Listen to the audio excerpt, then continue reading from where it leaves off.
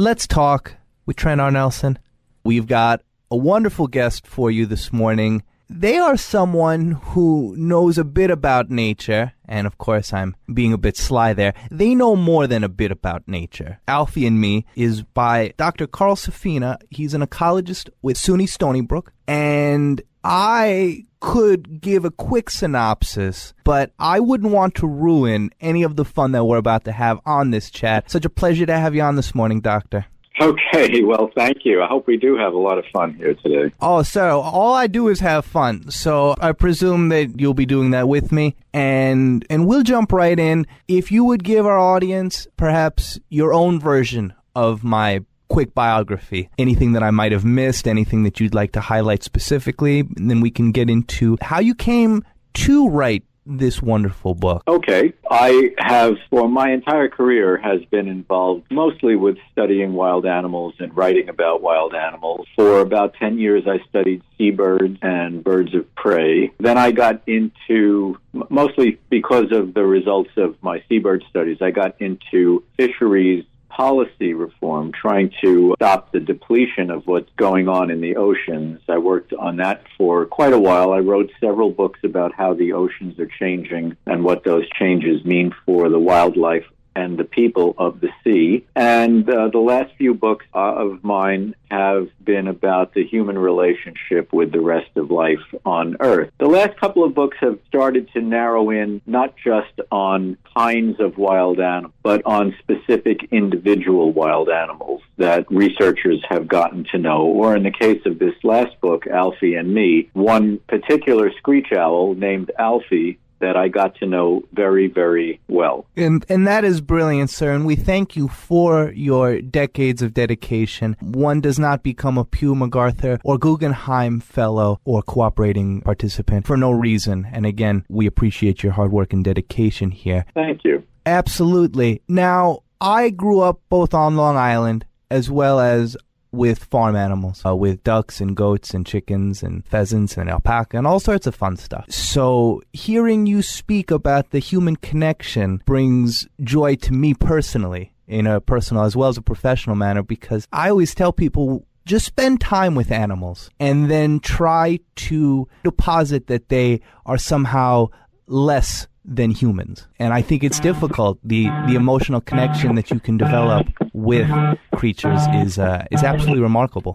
Yes, I agree with that. So how did you meet Alfie? Alfie was found near death on a lawn as a little tiny chick and was rescued by a homeowner. Then wildlife rehabilitator was called. That's somebody that I knew, and I did a lot of wildlife rehabilitation work myself. And the longer story short is that the idea for releasing this young one, assuming she survived, which she was surviving, the idea for releasing her was that she would be released in my backyard in what's called a soft release, which is basically take a young animal. As they get to the age where they would normally disperse, they're just allowed to disperse normally, which would normally entail for a young owl that they would be leaving the nest and wandering around a little bit, short distances, be backed up by their parents who would still feed them for a while until they just dispersed from the territory. So that was the plan, and the plan was delayed. She had a flight delay because I think due to the fact that she was in such bad shape when she was found and she was near death, the feathers on her wings that would let her fly did not come in properly for a long time. So if I had just let her flop around in the yard, probably would have been killed by a cat in about one night. And so we kept her through a molt to make sure that those feathers were going to come in well and that she could fly. And then I was afraid to just open the door and let her go because it was not going to be soft release or a slow release anymore. You know, my fear was that she would just take off and with no backup experience that she would starve. So I had a lot of worry and a lot of trepidation about that. Well, you know, that is, just to have a quick interlude for a moment, we know that nature functions in this very calculating manner, this ambiguous, right? This sort of, if it lives, it lives, if it dies, it dies. Yet we, even knowing that, are often incapable of not doing the human thing. It reminds me of, we had a goat that was near death, and her name ended up being Miracle because she was warmed back up and her heart kept going, and we saved baby duck coming out of a shell that the mother had abandoned. It's those types of things that allow for us to play with the mechanics of life to some degree. Well, I mean, I would say that's true. I have a slightly added perspective, maybe I'll say. Please. Which is that all living things do their best to stay alive. There are no other living things that try to hurt themselves or want to kill themselves except troubled human beings. Everything else tries to stay alive. Humans have caused enormous trouble and destruction for essentially every other thing that lives on Earth. Almost all wild animal populations are at their historic lows because of the explosion of humans. The human population has tripled in my lifetime. Vast habitats have fallen and been destroyed. Since I was in high school, North America has lost about 1/3 of its birds. There are about 1 billion fewer birds on this continent. To find one little creature in distress, a little creature that would do its best to survive, there was really not any question than to try to help it. Right, of course. We are the most dangerous of all the animals. It goes without saying. We're the most compassionate and the most destructive and the cruelest, all at the same time. Yes, Voltaire is somewhere laughing right now, if he's listening. You are absolutely 1,000% correct. And again, Dr. Carl Safina, we are so happy to have you on with us. Let's talk with Trent R. Nelson, talking about animals and talking about the human animal. So, Doctor, at this point, we've given Alfie more time to acclimate, to feel comfortable. So what happens next? I did a little training trying to show her how to hunt by pulling a fake mouse on a string with food attached. And, the chasing is instinctive, but the catching requires development of skill and motor control and all of those things. Really, at first it was not much of a decision because if I didn't hold her, she would have just gotten killed. Right. Now the decision was, do I keep her safe or do I let her face all the dangers and uncertainties of free living life? That was a harder decision, but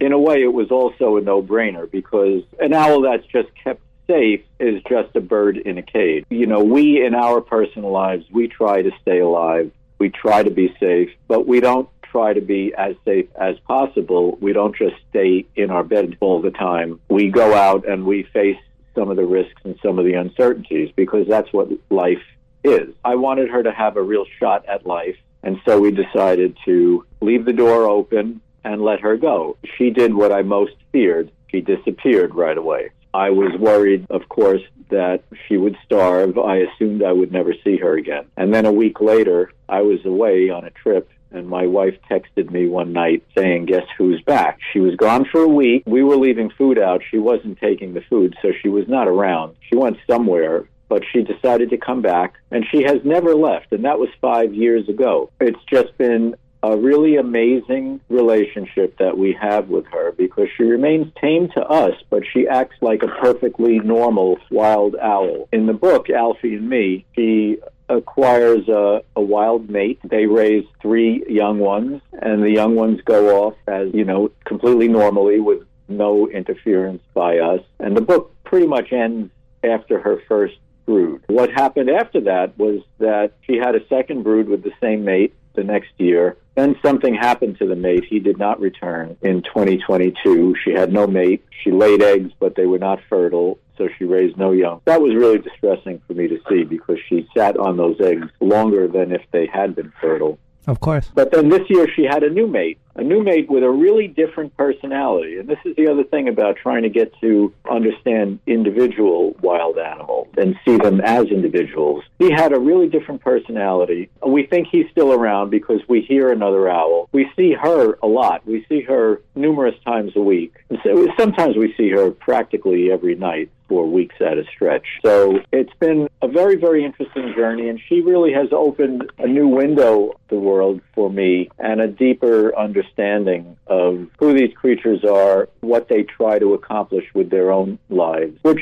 in the broad arc of their lifetime is similar to what all things do. They try to stay alive. They take care of their young ones, keep them healthy and safe so that they can go out in the world. And she has raised 10 chicks now, and that is the arc of a lifetime. And that's the same that it is for, all living beings and people as well. Most people, the main thing in their life is they've raised a family and they've contributed to the great chain of being. And Dr. Carl Safina, that is such a brilliant story. Alfie and Me is a wonderful read. For those listeners who are interested, I had the pleasure of reading it, of checking it out. It is simply beautiful. It is a story that could well remind us that the divisions we create are really only our own. Life is, as you said, Doctor, searching for purpose, for meaning, for joy, for togetherness, for mutuality. And we make these distinctions oftentimes, I wager, to rationalize our own treatment of animals or of nature. What lessons did Alfie teach you over this years-long journey?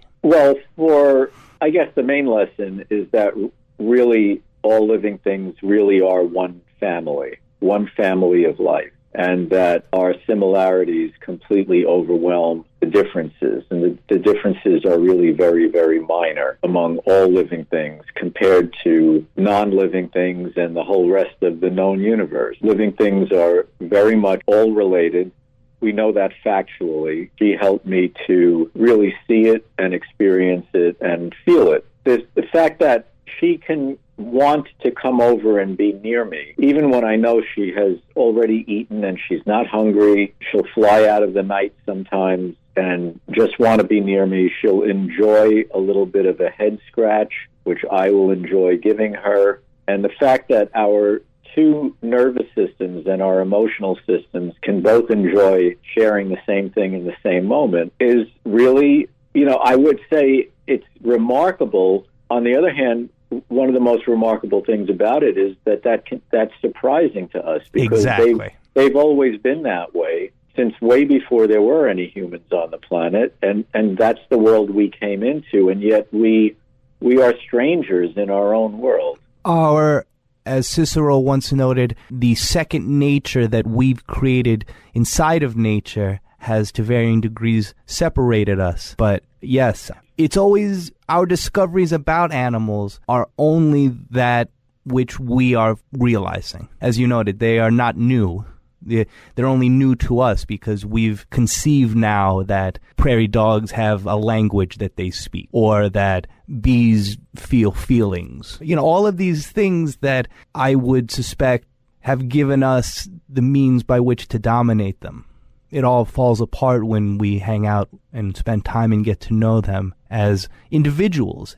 Would you say that our collective stance appraising animals as this sort of homogeneous block instead of as individuals has contributed to our surprise, to our mindset of almost that they're machines to some degree? Well, yes, but that's only because we've been told that they were machines, that people like Descartes and Bacon literally told that they were machines, and that has continued until actually very recently. Richard Dawkins says that they are machines. That's a bizarre thing, because they're not machines. They're as much machines as we are, because we are animals. All of this came out of a particular kind of teaching that was peculiar to Western civilization. All the indigenous people of the world had intuited and observed for many thousands of years. I mean, those people existed for a couple of 100,000 years before Western civilization, and they intuited that we are all related. Their myths and their stories are of relation, animals that are not humans helping to bring humans into this world, that animals did that. That's their story. Our story is that we came from outside this world. A lot of this depends entirely on the peculiar story that was constructed in the West. And this idea of seeing other animals as just one thing or as machines is not something that was seen in any other culture for all of antiquity until this peculiar story that arose in the West. And the Western story has come to basically dominate the world. The Western values that come out of that story, our devaluation of the living world, has come to dominate the world in the form of our monetary economy. The whole world has a westernized, globalized economy in which nature, natural resources, the living world, and the future are all explicitly devalued, which has brought about the catastrophe that we are seeing, where essentially all living things in the world are at their lowest population levels, most polluted, most degraded in the history of human existence, as exemplified, the destabilization as exemplified by the destabilized climate, the incredible fires, rage because everything is hotter and drier than it was supposed to be. All of these things, they all result from our total devaluation of the rest of the world, thinking that we're the only thing that matters. Absolutely agree, Doctor. Let's talk with Trent R. Nelson, Dr. Carl Safina here, ecologist, SUNY Stony Brook, speaking to us about Alfie and Me. It strikes me, sir, what you just noted there. The Western idea, right? This sort of Christianic idea that the world, Judeo-Christian really, that the world was given unto us to use as a resource, right? As a palette. It differs very much from the, monist view that dominated much of the East, that, as you noted, we all were sort of sharing collective conscious in individual moments, which we call lifetimes. And you can see how the two diverging schools of thought on humanity's place within the world certainly creates issues. It creates moments that have changed the entire world. All the animals, us, the chief changing animal. It's one of domination instead of cooperation. And yes, that's exactly right. One of dualistic, you use the word monistic, yes. Dualistic thinking instead of relational thinking, or the idea that the diversity creates the unity of the world. We have a dualist thing that says that it's always us against them, man against nature, which implies man against woman, me against you, a competitive rather than a cooperative, rather than coexisting relational view of the world, which many other cultures in their antiquities had. And you mentioned the Judeo-Christian ethic, but the Judeo-Christian ethic did not come from nowhere. It came mostly from the Platonist school of Greek philosophy, meaning it was Plato's idea that the world is a bad place and that perfection exists in a place outside of space and time, and that the world was created by a thing, which he called the divine crafter. In the Judeo-Christian ethic, those things became heaven and God. That was the origin of those ideas, denigrated the world, made us be taught to yearn for death and an existence that would follow our physical death in a perfect place that is outside of the world and outside of space and time, which we call heaven in that tradition. Now, if I'm not incorrect, I believe you just referenced what they used to call the logos in Greek, this sort of creating force that is between God and what would eventually be known as Christ. No, absolutely. We love Plato here on our talk programs, but we read him a little bit more liberally than much of antiquity has. Dr. Carl Safina, we could spend literally hours speaking with you. Such a pleasure to have you on. Alfie and Me, the relationship between humans and individuals.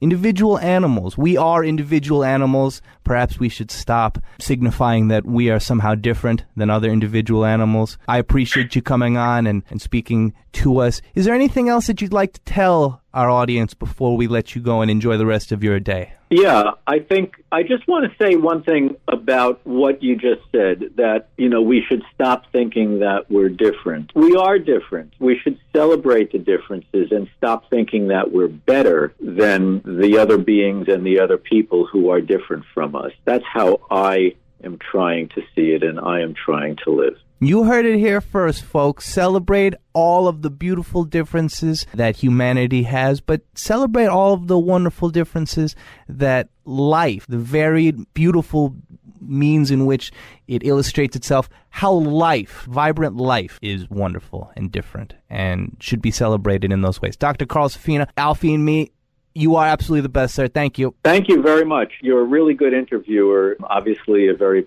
passionate soul, and I really appreciate that. We are humbled by those kind words, sir. Let's talk with Trent R. Nelson. Go make a friend in your backyard.